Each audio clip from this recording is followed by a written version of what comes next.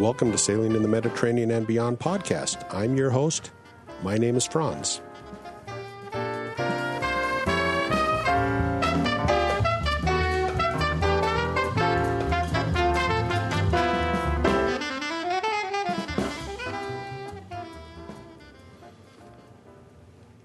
Well, today is November 8th, 2022. I'm putting that out there because I want people to know what date it is when I'm doing this podcast so that they can respond appropriately if they have an interest in what I'm about to say.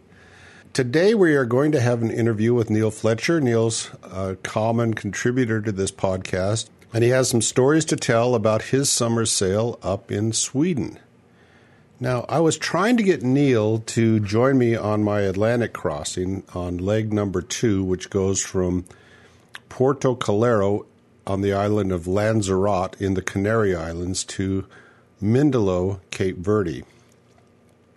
And he was thinking he was going to be able to do it, but he looked and he could not find somebody to take over his business for that period of time. Neil's one of these guys that usually jumps at opportunities, and he wanted to jump at this opportunity, but he wasn't able to pull it off.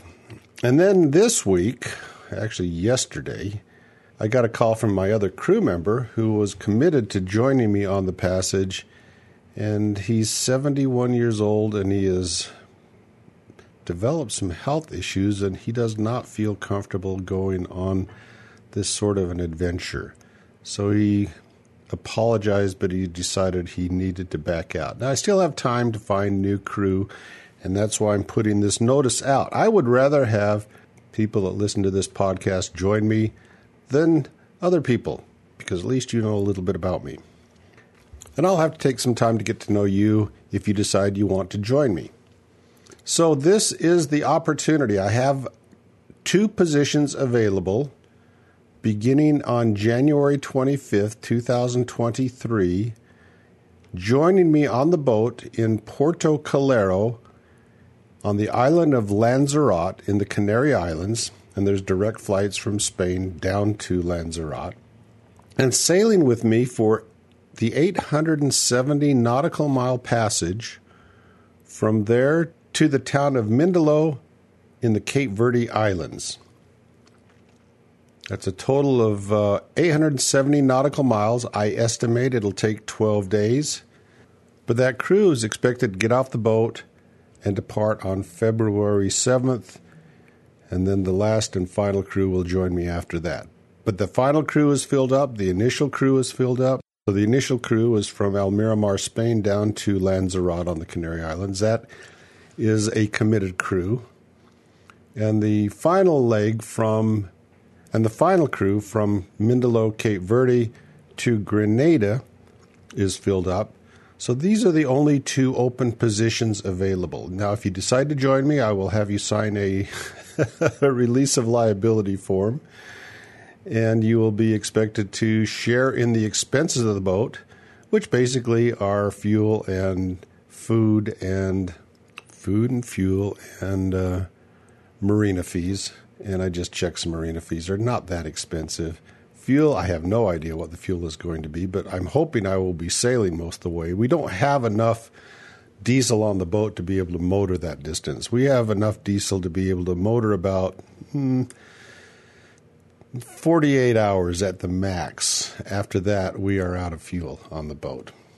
So it's going to have to be sailing. So if you have an interest, email me, Franz1, and that's the number 1, at medsailor.com, medsailor.com. Again, that's Franz, the number 1, at medsailor.com. Franz1 at medsailor.com. You can read the details of the passage by going to the website, medsailor.com, and click on the Atlantic Crossing Crew Positions tab. So, again, if you have an interest, reach out to me as soon as possible. I'm going to fill up that spot as soon as I can so that I can continue making my preparations for the crossing. All right, now on to our interview with Neil Fletcher. I am on Skype with my friend Neil Fletcher. Took us a while to connect on Skype, but we're finally there. And Neil, you were thinking of joining me on my crossing, but it turned out you couldn't. I'm disappointed, but I understand.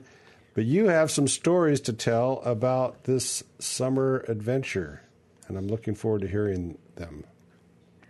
Yes, I certainly do, Franz. Thanks for having me on again. It was the most ambitious summer that I've had since I bought the boat in the fall of 2015, in terms of where the boat was and where she was going to finally end up, and both in terms of the variety of the situations that I was in, because we started off on the Baltic coast in Öregrund, where I've been keeping the boat for the past few winters, and we basically came down through the Stockholm archipelago. We went up into the Göta Canal, which was built in the 19th century and at the time was considered a marvel of engineering, but it basically bisects the country so you can get to the west coast through the canal, which was a fascinating experience. And then I spent a little over a week on the west coast, which was a whole different experience, wonderful in different ways. So it was great in a lot of ways, but it started off in the most unpromising way possible, which I'm happy to dive into. Yeah, let's talk about that. So I arrived in the third week of June, Tuesday, June 21st, and I did what I always do. If you fly into Stockholm Arlanda Airport and you book a rental car at Hertz, because of the rules of Hertz, they always have to have economy or small cars, compact cars there, but they at least available to book, but they never actually have any on site. So you buy the cheapest, you reserve the cheapest car you can get, and then you know you're going to be upgraded to a new Volvo station wagon or SUV. That's what always happens to me, and this is what happened this year. So, and this was the first year that I'd been back since before COVID, since 2019. So I was sort of itching to get back to the boatyard.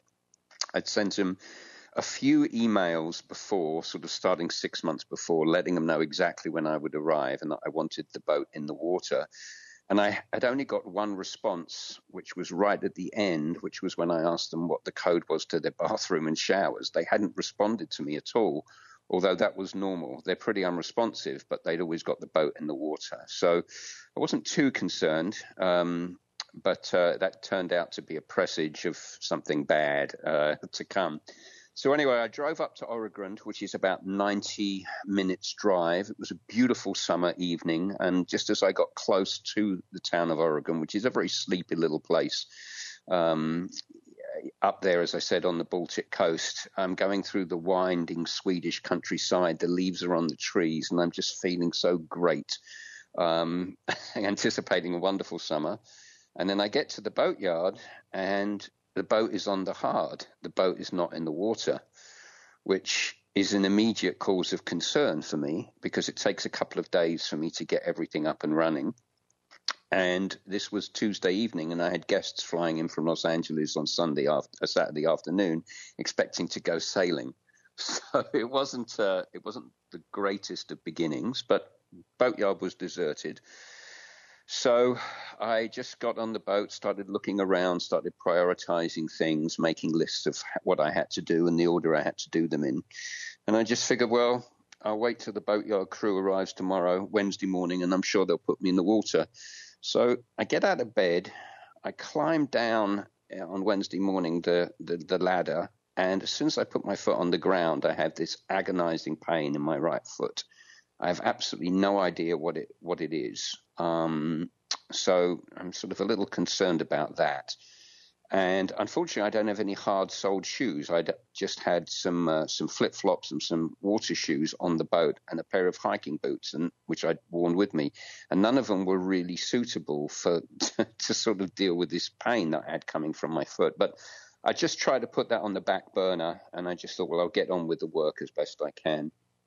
So around 9 a.m., one of the workers showed up, a guy by the name of Daniel, and I said, hey, my boat's supposed to be in the water. Can you get it in this morning? And he looked very, very sheepish and said, well, I don't really think so. As far as I know, you're not on the list, and we've got Midsummer coming up. And I don't know how many of your listeners are familiar with Midsummer, but it's like Christmas to the Swedes. It's it's the longest day of the year, the summer solstice, and they go out and party like crazy. Everyone who has a boat goes out into the archipelago, and this was still 2 days away. But he said, we've got so many locals, I don't know when we can get your boat in the water. And I said, look, first of all, I've been coming here for 3 or 4 years. I told you in January that I wanted my boat in the water, and I didn't get any response. I said, but I do know you've been getting my emails, because I got a response about the code for the bathroom. And Swedes are really wonderful people, Franz. I've got a lot of time for them. I've had some really good experiences. But one thing I know is that they don't like conflict. And he was very, how shall I put it? He was very evasive. And I sort of, little by little, I wheedled out what had happened, because I said, let me just speak to the owner, Lennart, who I've known for a few years. It turns out that Lennart had retired, and that there had been a power struggle essentially between this fellow Daniel and this other fellow who was a worker there called Robin, who actually won the power struggle. And they were basically power boaters with no interest or concern for sailors whatsoever. And not only did they not want to put my boat in the water, but they didn't even have a rigger who was going to tune my rig for me.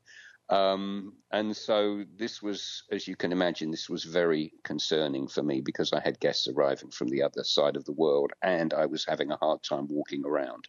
So as you can imagine, the first couple of days were pretty nerve-wracking for me. So I'm on Google Maps looking at Oregon. So where is the marina we're talking about? Is it around the corner to the right?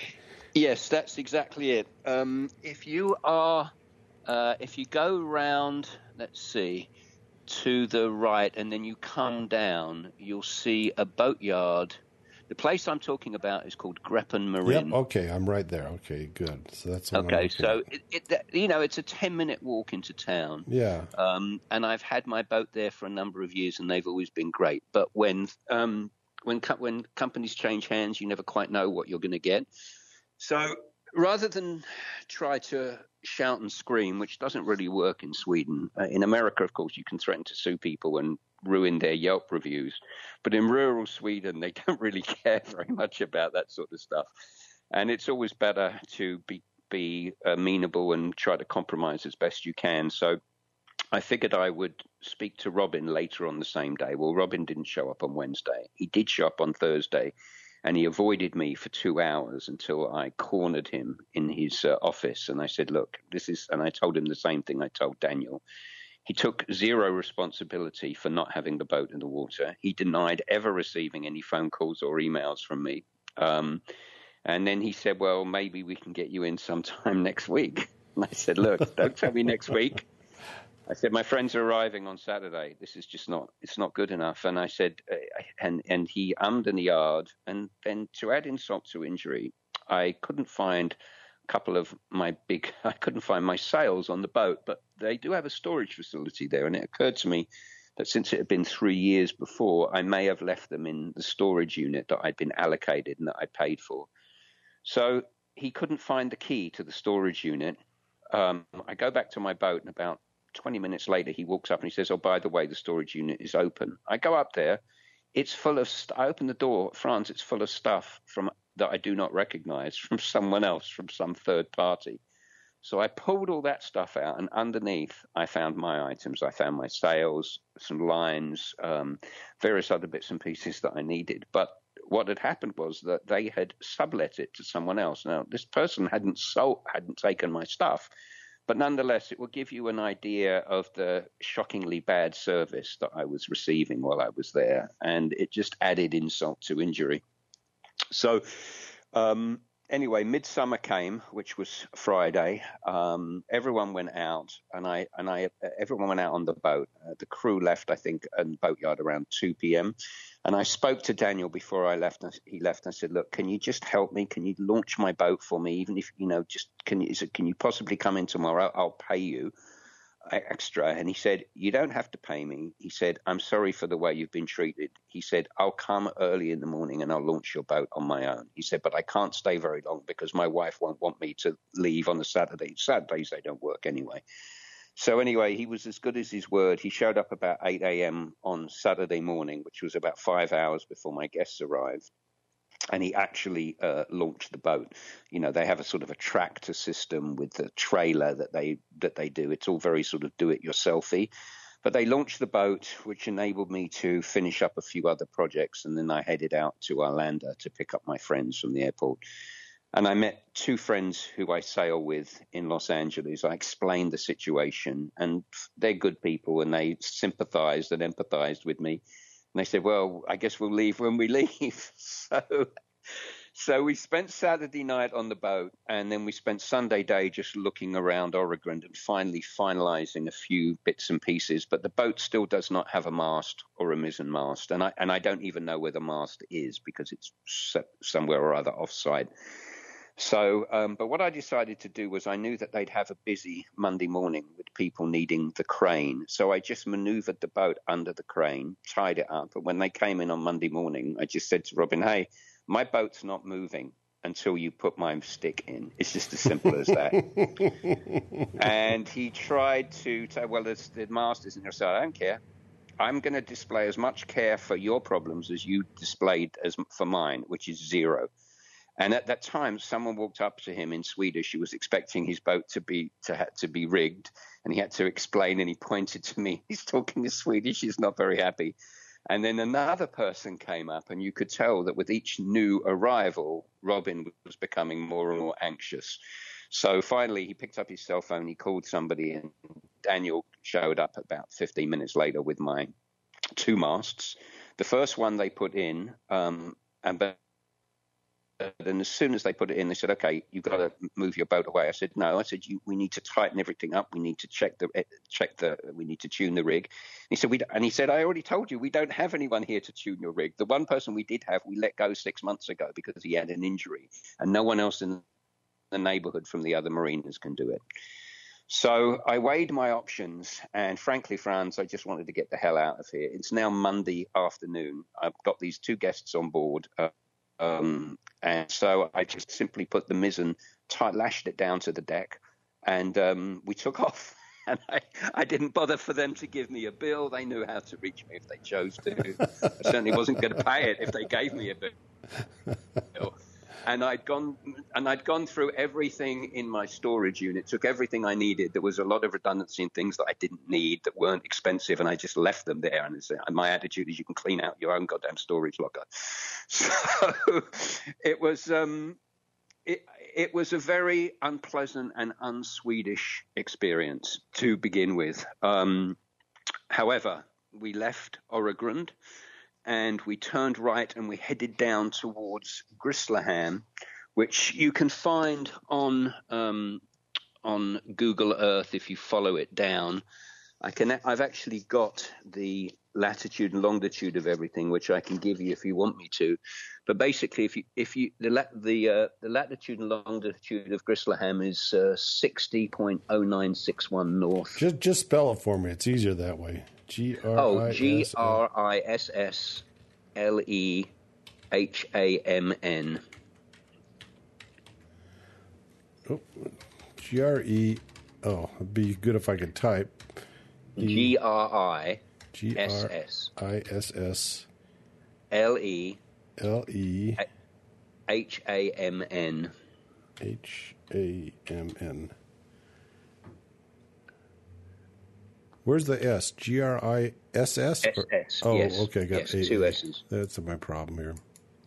So that's about 12 nautical miles on an inside passage. As you know, there's many outside barrier islands, but where Oregrund is, it's on an inside passage. And if you go about 8 to 10 nautical miles southeast, you come to Grisslehamn. Yeah, it's a nice little inlet. It looks like. Yeah. Yes, it is, and it's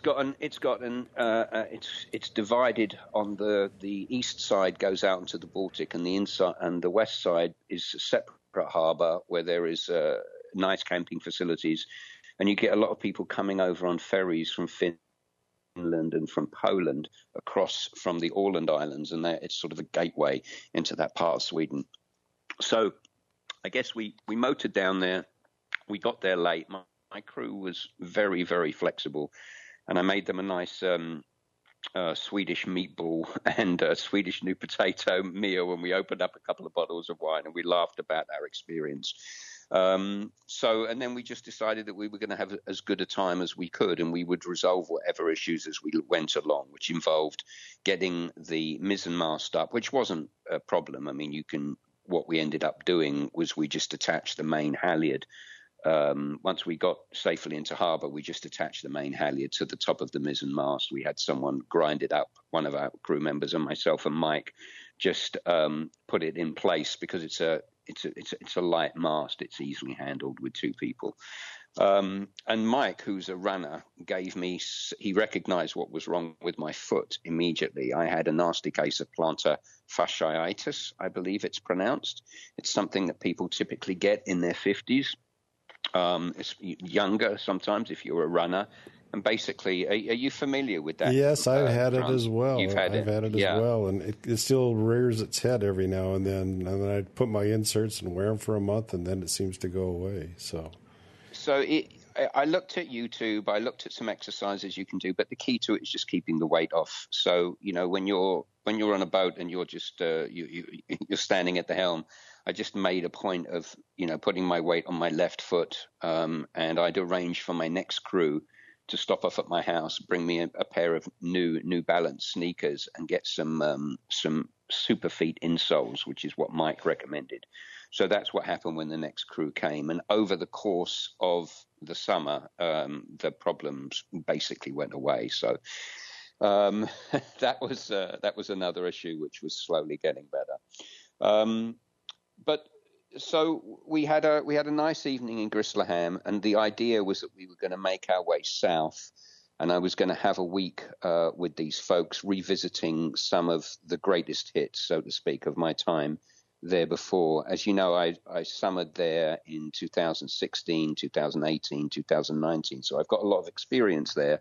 But since this was going to be possibly the last time my boat would be on the eastern side of the Swedish seaboard, I just wanted to visit all the places that I'd been to before that I particularly liked. So I'm looking. Hold on, I'm looking at Grisslehamn, and it looks like there's an inside anchorage area and an outside port. So you were on the inside, I take it then. Yeah. Now the reason that we stayed on the inside was because there were 30-knot headwinds coming up from the south, and the rig was not tuned properly. And I was only at about 80% of my capacity physically. So, and my guests neither of them were as experienced sailors as I am, and that it was the first time on my boat. So having had this aggravation with my boatyard, the last thing I wanted to do was throw them in the deep end. And no one, even in the best of circumstances, especially you, Franz, no one wants to beat into 30 mile an hour. No, you wait for better weather. How silly, right. Why exactly. would you want to do that? Yeah, exactly. But if you take the inside passage, which you can see there on Skype, mm-hmm. You can go down. Now, it gets pretty small. It turns into sort of like a canal at some point. But if you just follow that inside passage south. So when you're in, let's not make things confusing. When you're in Grisslehamn at the harbour on the inside, if you move to the left, not more than about 2 nautical miles, you'll see it looks like a long inlet, almost like a fjord going channel. down. Yeah, a long channel. Right. So if you follow that down, you'll see that it gets a little wider in some places and then a little more narrow. And in one place, in a little town called Hammarby, you have to go up under a couple of lifting bridges. And there, it's really like a canal. There, you have to be careful if someone's coming the other way. You have to, sometimes you'll only have 2 or 3 feet of clearance either way. And then it opens up, and it basically comes down into the opening of the inlet that leads to a town called Norrtälje. So when it comes down to that big inlet there, you can either turn left and head out to the Baltic, or you can turn right and go into the town of Norrtälje, which is a good spot to pick up people because it's a big town, and it's on the train line on the bus line rather from the airport, from Stockholm Airport. So we went basically down that inlet until we got to Grado, and instead of turning right to go to Norrtälje, we actually turned left and went around the corner to go to a place called Blido. which is Blido. I'm zooming in on Grotto right now. So. Okay, so if you're in Grotto, you'll see that from Grotto, you'll see that to the east, the coastline comes around. There's a place called Kapellskär, and then if you follow that down, if you head due south from there, you'll come out into what is not what they call the fairway. They call it the fairway because it's a wide stretch of deep water where all the ferries from Stockholm go en route to the Baltic. So the ferries that are heading out to Finland, to Poland, to the Baltic states, Estonia, Lithuania, Latvia, if they go into St. Petersburg, they all go through that area. And that is the sort of gateway to the Stockholm archipelago. So that's where we headed down to. And that town is called Kapellskär. Kapellskär. Yeah. Okay. Exactly right. So you can see that. Yeah, I can see all the ferries that the ferry routes that come in there, and then right. Absolutely right. Okay. So if you bear away southwest from there, about 7-8 nautical miles, you come to two islands. The one at the top is you may see something called Köpmanholm, K-O-P, right. So that's at the tip of an island called, which I can never pronounce. Swedish words are hard enough, but the ones that begin with a Y and an X are even harder. That island is called Yxlan, at least in my pronunciation. Okay. And there's a town called Fuddesund, which literally means fairway. And then on the other side of that, there's a place called Blido, Blido. It's sort of to the south of the. There's two islands together with a little inlet going through, and Blido is the one to the south. Okay. There we go. Okay, I'm with you. So good. So I've been to Blido before. The harbour also had changed hands and wasn't as good as it used to be. They didn't have any water, and they didn't have any buoys out, or they only had a couple of buoys out, so we had to do side tying, which is no big deal. But I'd sort of raved about this place as being really good, and unfortunately it wasn't really good. I mean, it was okay. The food in the restaurant was fine, and they had some laundry. But and it was still early in the season, so I think there were only 3 or 4 other boats in the harbour. But there is an ICA supermarket about a mile down the road, which we were able to go and provision. So we spent the night there. I don't really have anything to recommend, and I've talked about that place before, and people who want to see more about that place can always look on my website, which is sailingarctourist.com. As you know, Arcturus is the name of the boat. I need to put a link in the show notes like I did the last time. Okay.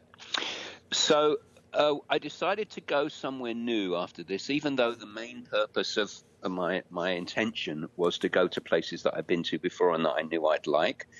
There is one place that I have motored through on 2 occasions that I'd never actually stayed at, but is famous in the Stockholm archipelago, and it's one of the most popular bows to spots, which is as many of your listeners who know my voice will know, that's how they anchor over there. I mean, you can drop anchor if you want to, but what they prefer to do is to drop a stern anchor off and take the bow right up to the rocks of these little islands and then tie off to either a tree or a boulder.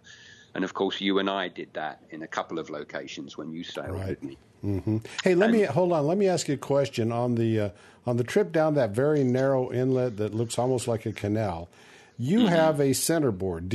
Would a regular full keel boat be able to get down that, or do you need to be able to pull up the centerboard to get down that?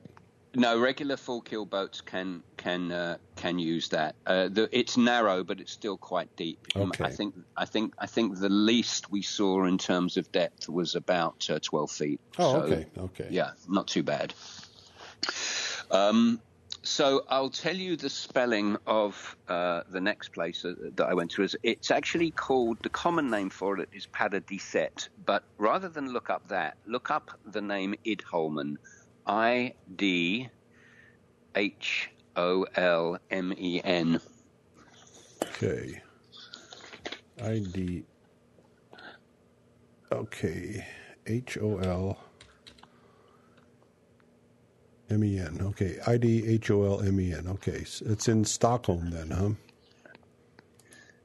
huh? Okay. So that's another one. All right. So Okay, but I'm seeing. there's two. One's in Stockholm and another one's farther down. So I went to the one that's not in Stockholm. So I went to this one little tiny island. Okay. Near That Finham. You said it's Finham. Yep. Okay. That's right. All right. Near Finham. That's exactly right. So, and you'll see from there, are you able to see that it's a very, very sheltered spot? Yeah. There's multiple shelters in that area. Yeah. Right. It's really, I mean, it's justifiably famous because of the fact that it is, no matter what the weather, you're basically completely,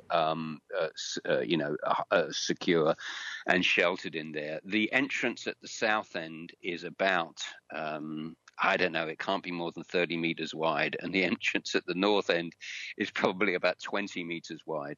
But that is Paradisette, just off the island of Finham, and it's very, very popular. There's usually a couple of dozen boats that are going bows to all along the shore, and there are lots of boats anchoring. And you'll see that there's a couple of islands in the middle. The northern one actually has a little jetty that you can tie up to. But just north of there, of Paradisette, if you're looking at it as a clock, so it would be sort of about 10 o'clock, you'll see that where the inlet is, there's another little pretty sheltered area there called Idholmen.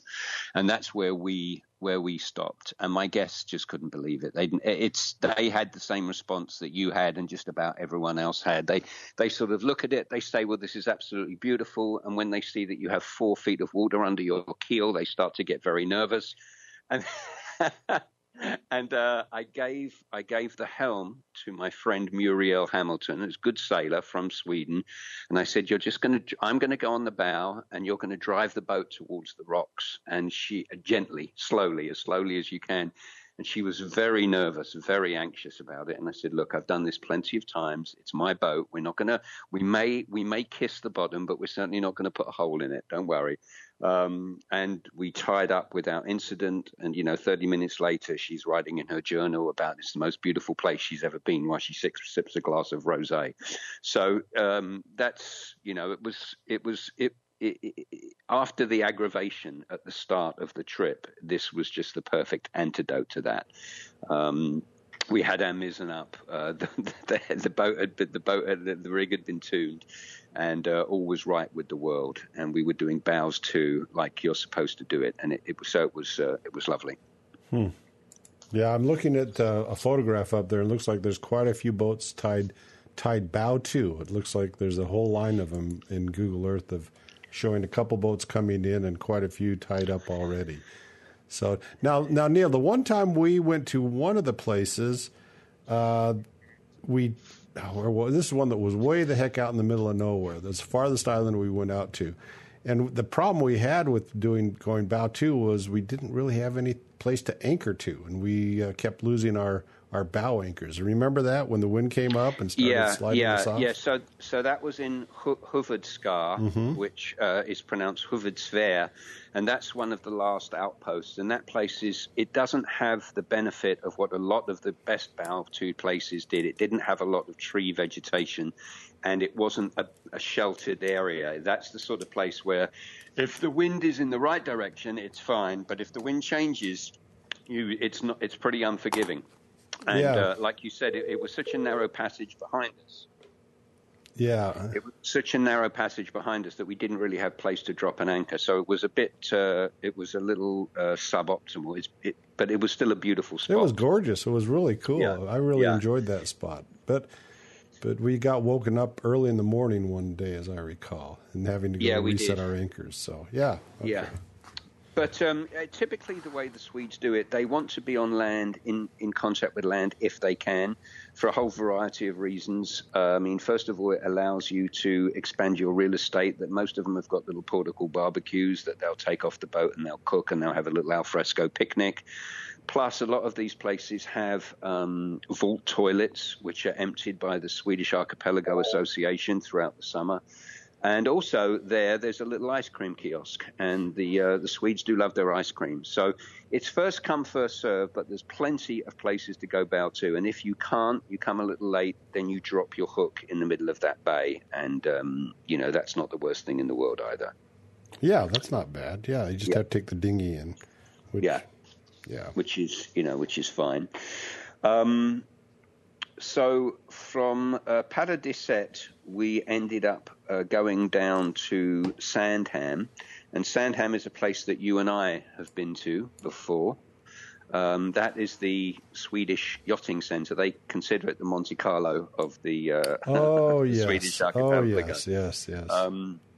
And the reason that I wanted to go there just so they could have a contrast to the Bows 2 experience. And 2, I had a little bit of work to do.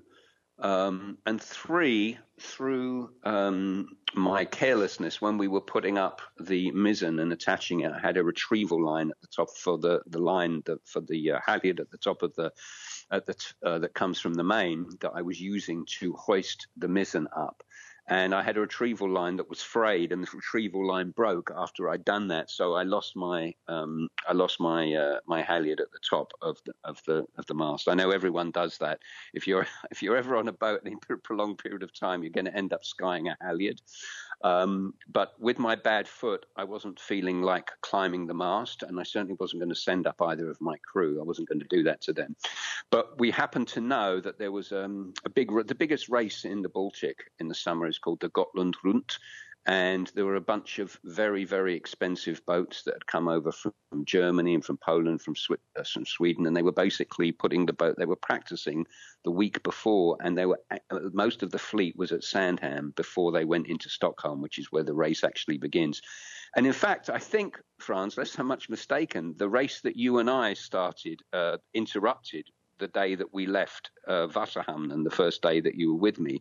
That actually is the Gotland Runt race. So you remember that.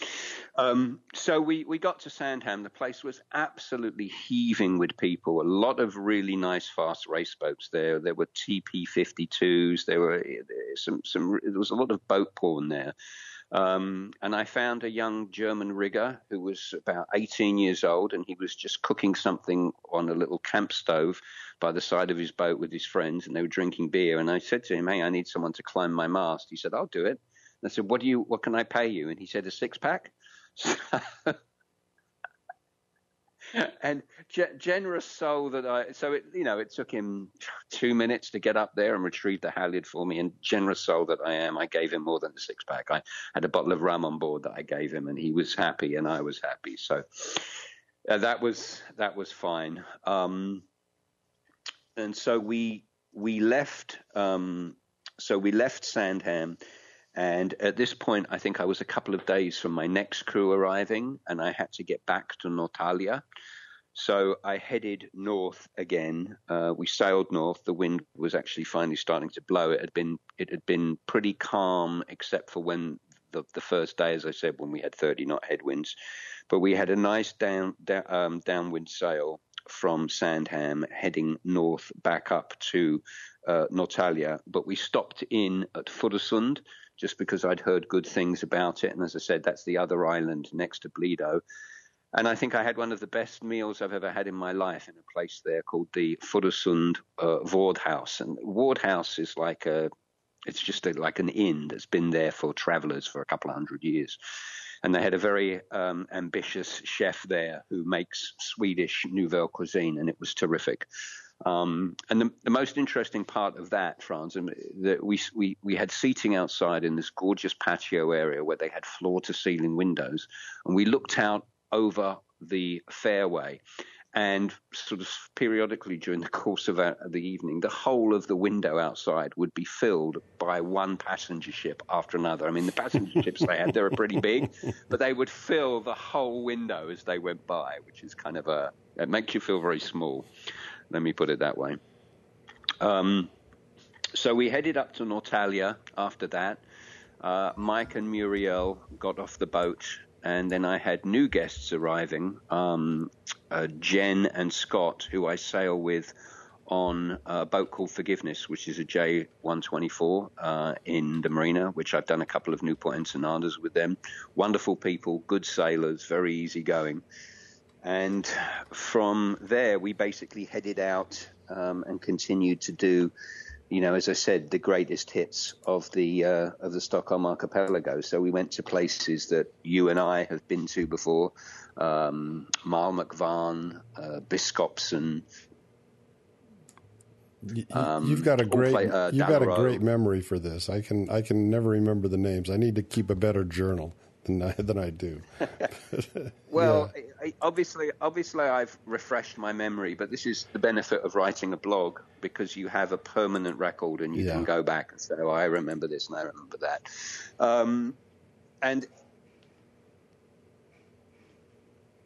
And as I said, they brought with them my New Balance sneakers with the insoles, which was fine. Now, originally there's another physical ailment coming my way, but I guess that's just part of getting older, right? So yeah. Hey, hold on, Neil. How often do you change crews? Do you give crew 1 week or 2 weeks? What is your usual for your crew member, for your new crews? I'm going to be quite blunt. It really depends on how much I like them. That's why I got 2 days, huh?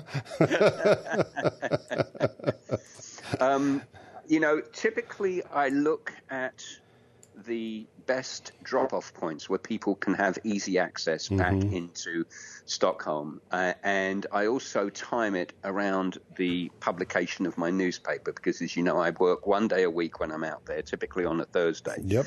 So I'll have a crew arrive. I'll figure out that I'm in a place with decent Wi-Fi 1 day a week. And then I'll look at the following weekend, and Saturdays or Sundays is a good day for people to get off the boat. New people can come. They can get used to the boat. I can get used to them, but I'm giving them their full attention, my full attention, for a few days. So it's usually, I always tell people, don't bother coming if you want to come for less than 7 days. That's a waste of your time, because you're on the other side of the world. So that's really pretty much how I do it. But I looked at this particular I had 5 different crews coming. I looked at what I knew would be the best one on the East Coast, and I invited the people I like the best. And it makes sense. I mean, partly it's a reward, but partly that you can tolerate these people and they can tolerate you for 2 weeks or for 10 days. And there are other people who perhaps you're not quite so sure of. You may end up being best of friends with them, but you've never been with them for 7 days. Right. It's always a risk to take somebody you don't know with you. Absolutely. I mean, absolutely. Just like the first time I took you turned out to be a lifetime friend, but we didn't know that at the time. So that's... No, but you've got to take a risk, but that's what sailing is about. You can have a wonderful adventure just as much as a bad experience, right? So that's right. You still remember. So what was interesting about this crew was originally there were supposed to be 3 of them. The third one was a realtor, a friend of ours called Lauren, who's done a lot of sailing with us. But she had a big deal that she was closing on a house that she was selling on the west side of LA. She was going to make a lot of commission. And she just said, "Can I come a week later? Because this second crew were with me for 2 weeks." And I said, "It's fine. I understand this is a lot of money that you'll be missing out on. You can't, But what she did tell me before she arrived, she texted me and she said, "I was exposed to COVID through my neighbor." She said, "I didn't catch it as far as I know." She said, "I tested negative, but I want to let you know before I get on the boat." So I said, "That's okay." I felt like I'd been exposed to it numerous times through my kids. And so she met up with us a few days down the road in a place called Dalarö. And subsequently, I started to feel not so good, and I did end up contracting COVID. So, oh, jeez. That's too bad.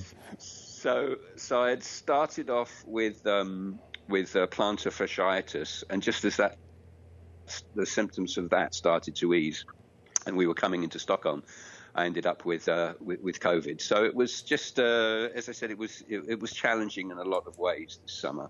But I ended up having to send. I had a new group arriving, my third crew, and I had to, make a difficult phone call to them in the same way that I'd had to do it right at the beginning and say, "Look, we're going to have to adjust our plans a little bit. And fortunately, they were very agreeable too. They just said, look, however long it takes you to recover. And I think at the time I was expecting it to take me 3 or 4 days because that's what I'd heard anecdotally from everyone else. They had plenty of time to sightsee in Stockholm.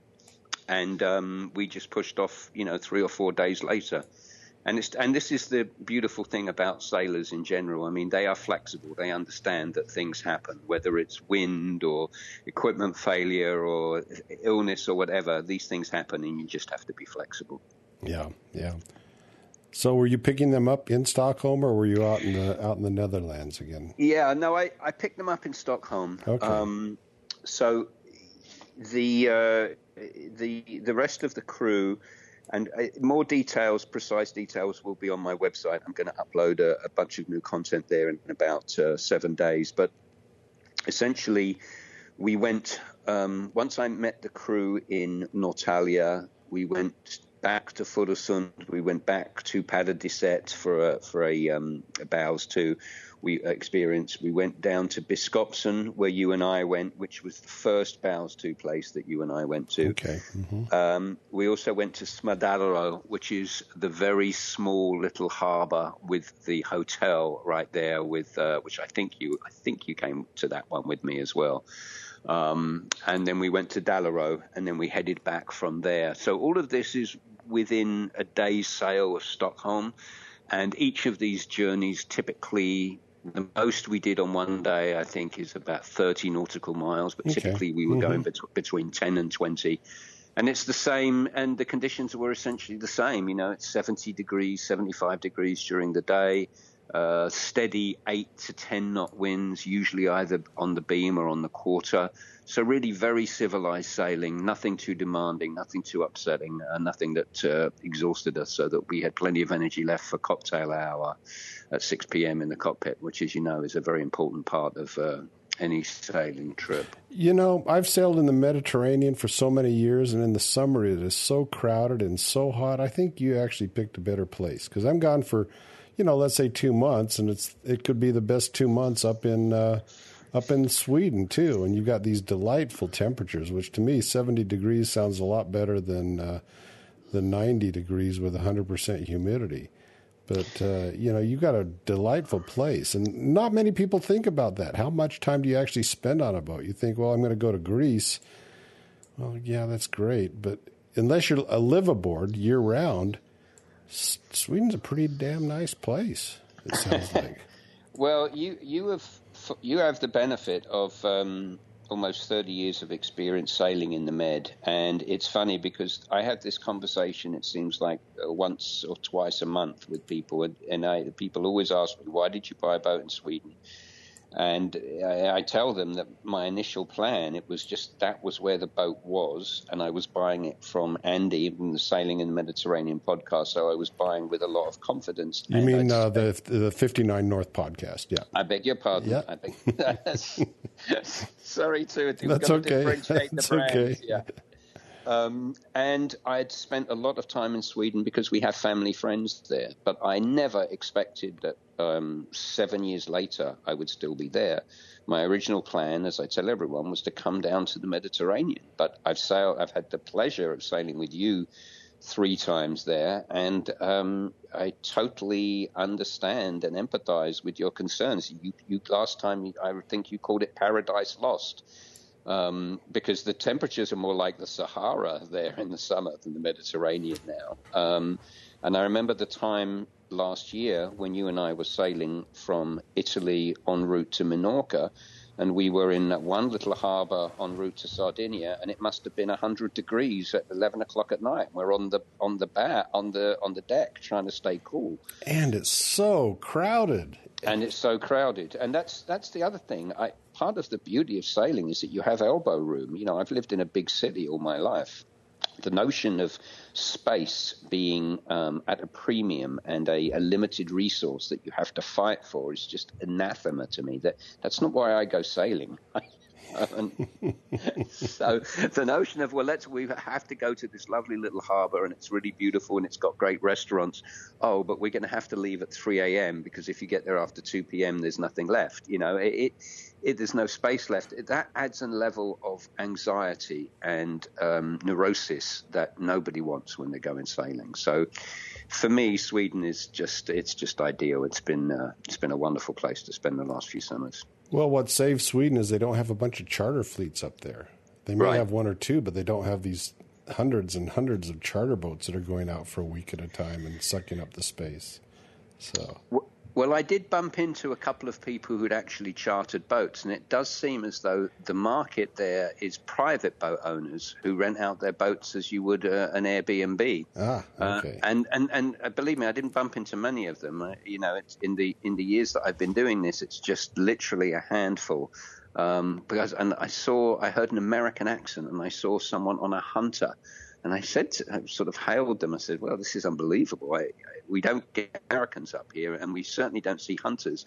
And it turns out that this hunter was owned by a man in Stockholm, and that he would rent it out for a week or 2 weeks at a time to people who were looking, because he filled the gap that the charter companies don't fill. But that, of course, is for our benefit, because it means that there aren't companies out there promoting the region, trying to fill their inventory, So, no, it's fantastic. And as I said before, I live in a hot climate. I live in Southern California. I don't necessarily have to go sailing in a place where it's 70 degrees is gorgeous for me as far as I'm concerned. Yeah.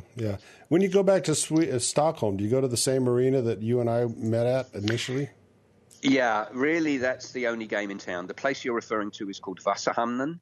There are other marinas. Most of them are full of private boats and don't have a lot of guest docks, and some of them are owned by yacht clubs. So you can certainly find them, but you can almost always get into Vassahamnen because of the size of it. And its location is perfect. It's right on this island called, again, I'm going to butcher the pronunciation, Djurgården, and it's right next to the Swedish amusement park called Grönalund. Mm-hmm. So you can literally get on you'll remember how easy the transport links were. You can walk to the tram station in about 30 seconds from the harbour, or you can take a ferry from Grönalund anywhere. It will cost you $1.80, $2, $2.25, depending what time to get over to all of the islands. Stockholm is an archipelago, and there are 3 or 4 really big famous islands there, and you can get to every one within 5 or 10 minutes on a boat.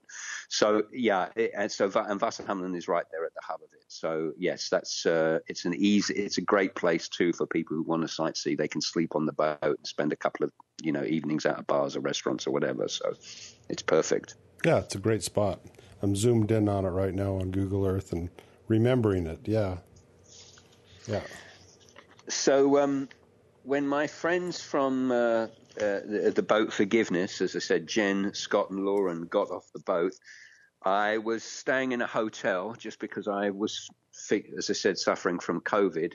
And right next to Vassahamnen, there's a place called the Pop House Hotel, which has got an ABBA museum in the bottom, and the whole place is ABBA themed. But it's a terrific little hotel. And it was a place where I needed to spend 3 or 4 days to recuperate.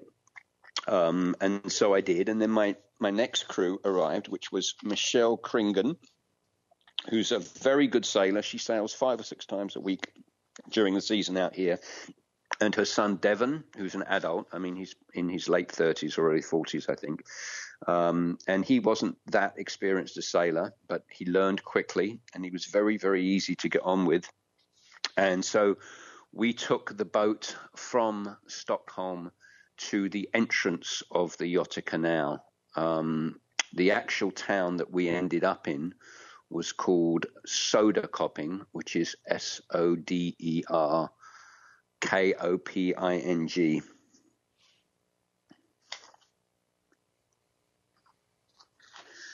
So that's at the beginning of the Göta Canal, but it was. We took a circuitous route. We basically headed south back to Dalarö, and then we headed west So we went to a place called Uto, UTO, which is a sort of it's a party island, a lot of young people with a sort of a sprawling campsite there. And ferries seem to arrive about every 45 minutes from Stockholm. Nothing really remarkable about it. Nice bar, nice sauna, a decent restaurant, and a lot of nice walks. A couple of restaurants with live music playing. Not particularly beautiful, but certainly not ugly and pleasant enough. So I'm looking at that. That's an island. Where were you on that long little peninsula that comes up from the southwest, or on the other side near Storesand? Then I think we were up on the north side of it, unless I'm much mistaken. Okay. And the harbour goes both sides. In point of fact, let me see. I'm just launching it too. Yeah. So, if you are looking at the island and you see the red dot in the middle, if you go up to, I think it is Gruvbin. Yep, I see that. Okay, right that up looks like there. The harbour is just up there, and it's sort of, you can zoom in, and I think the harbour is either side of that. In fact, yeah, there's a little green thing showing there's a ferry, and you'll see there as you zoom in, you'll begin to see the berths there. Yep. And basically, you can come in on the northeast side. It's just a little closer to the facilities, and we were able to find one spot. But if you can't get in there, you can always go round the island and come in the other side from the southwest side. There's always plenty of spots there. It's just a little further walk to the bathroom. That's all. Yeah, it looks like there's not any boats anchored. They're all tied up there. So is that what you did then? Okay. Yeah, absolutely. Yeah, we didn't drop anchor. Most of the time, in fact, I didn't drop anchor once while I was there. I did bows too, as I said, on a few occasions. But in general, with my guests, I like to give them the bows to experience, and if they as quickly, sort of like the first or the second night. And then if they want to do more of that, I'm certainly amenable to that. But I operate under the assumption that people are going to want to take showers, that they're going to want to have a sauna, and they're going to want to wash their clothes. And it's always easier to add in a little more of a rustic experience rather than start off with a rustic experience and then have them say, Neil, I'm tired of being grubby and dirty. Can I have some facilities, please? I try to be a good host. And you are. That's right. Yeah, I do my best. I want everyone to always say that they can't wait to come back, and most folks do. So, mission accomplished there, I think. So after Uto, we headed to a place called Trosa, which Trosa. Have you found that? Yep. Okay. So Trosa is an interesting spot. It's not a particularly nice sail to get down there. There's a lot of passenger ships and a lot of freight ferries there, and the landscape is not particularly interesting to look at. But Trosa itself is absolutely delightful. If you zoom into do you see the little thing that says Trosa Centrum? Yeah.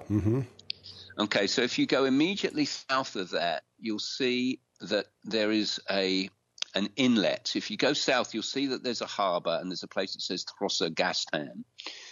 And there's sort of three little separate bays there. Not bays, but like little harbours. And then immediately to the left of those, there is an inlet that goes up into the town.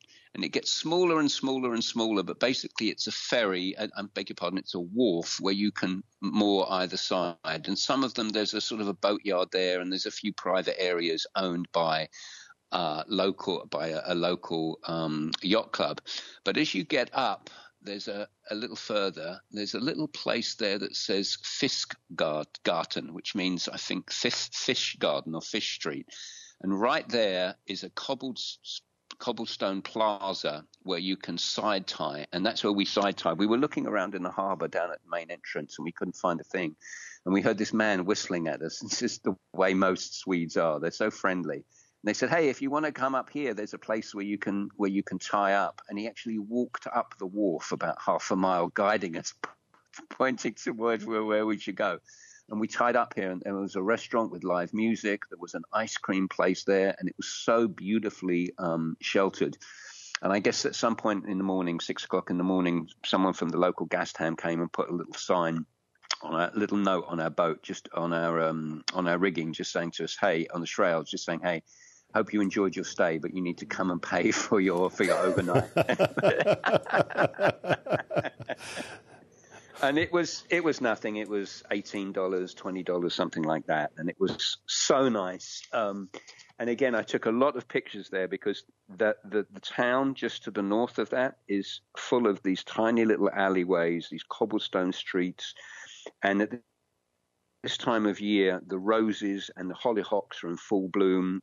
Lovely, charming little restaurants, a library, a pharmacy, ice cream places, bakeries. You know, that the Swedish summer is very magical and very specific. And in Trosa, it was, even though I've experienced it many, many times in many places in Sweden, it was one of those places where you stop and you take a deep breath and just say, oh, I'm so lucky to be here. This is so fantastic. Yeah.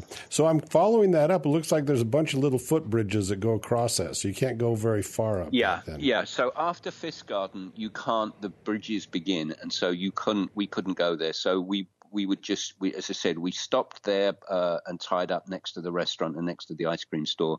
And then we spent the next morning, which I think was a Sunday morning, and we just spent it walking up that. I could have followed it all the way up. I think we followed it up maybe about a mile. But it was so gorgeous because the lovely little footbridges, the wildflowers nodding in every alley and every corner and every, flower bed.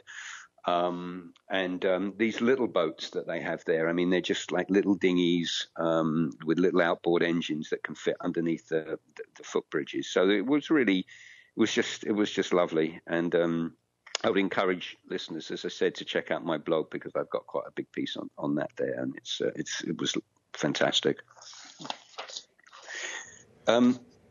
Franz, how long are we into this now? We're into it about 57 minutes. Okay. So we probably need to come back and, or I can stop it here and we can continue talking if you've got the time, Neil. Well, let's just do until I get into the Yotta Canal. Okay. I mean, because that sounds like a podcast just by itself. Yeah. I'd like to do one on the Yotta Canal and one on the West Coast. Okay. Okay. All right. So after Trosa, we headed to a place called Oxelösund, which is Oxelöund.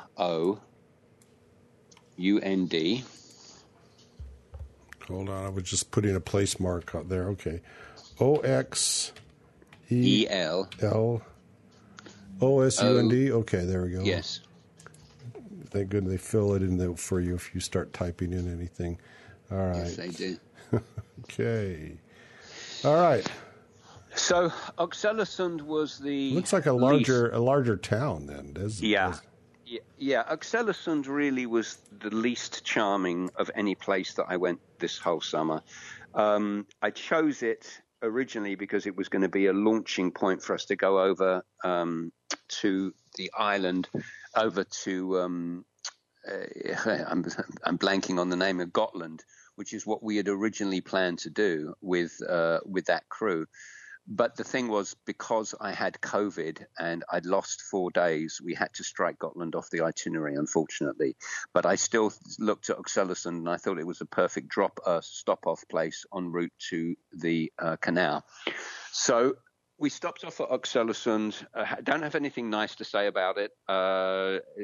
It was an industrial port. The harbour was not charming at all. The town was not charming. It was just a place that you stop en route to somewhere else. Just some place to pick up some groceries and get out of there then, huh? Exactly right.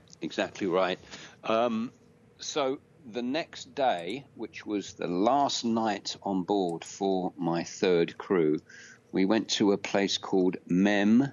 And actually, if you put Mem Sluice, I think that might be better. So I beg your pardon, it's MEMS. That's the first word.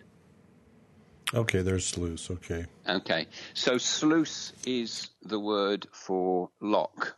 In the same way that we use sluice, S-L-I-U-I-C-E, to, you sluice down at the deck.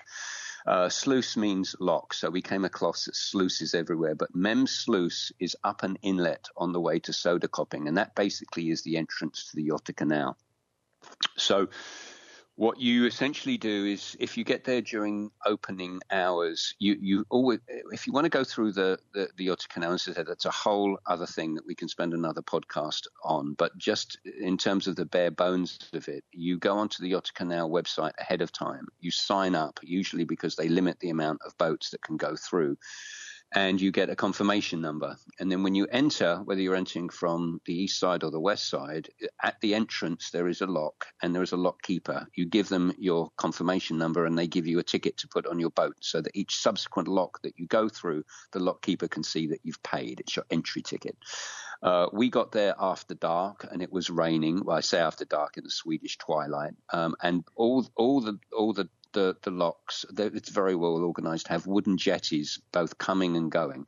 So no matter which way you're going, upstream or downstream, there's always a place, if you get there, and it's that you can tie up for the night. It's always sheltered. So we spent the first night there, myself and Michelle and her son Devon. And the next day we went through the lock, the first lock there at Mems, and then now we are in the canal proper. And we went about 2 miles down the canal to a place called Sodakopping, which is still a small town, but because it's considered the entrance, although it's not really the entrance, it's the main commercial entrance to the Yotta Canal. It's sort of more important than its size would suggest.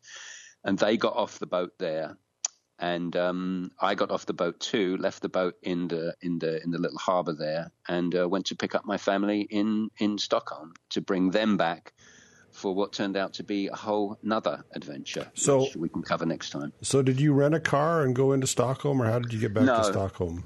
No, I didn't. We just looked at the timetable of the bus. We walked down to the bus, and we took a bus into a town whose name escapes me, where we were able to get a train, and then we got a train that took us right into central Stockholm. So the journey time was about an hour and a half for everything from my boat into the central Stockholm, and I think the bus cost us about $5, and the train was a bit more expensive. The train was about $30 for the return. But I think we left at about 10 a.m. and we were in Stockholm by 11:30. So it's nice and easy. But that's one of the things the Swedes do very well, is the public transport. Great. All right, Neil, I want to hear all about the canal trip, because that sounds very interesting. So let's call it a day right now.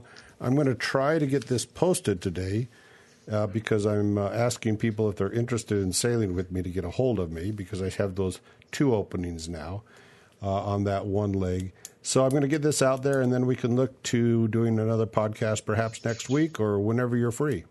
Okay, that sounds like a good idea. All right. Thanks, Neil. All right, no worries. Speak to you soon. Talk to you later. Bye-bye. Right, bye.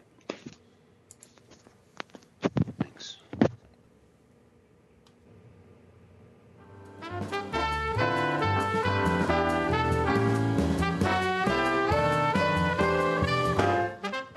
Life is short. In the end, all that really matters is the memories you make. So make a few. Go sailing.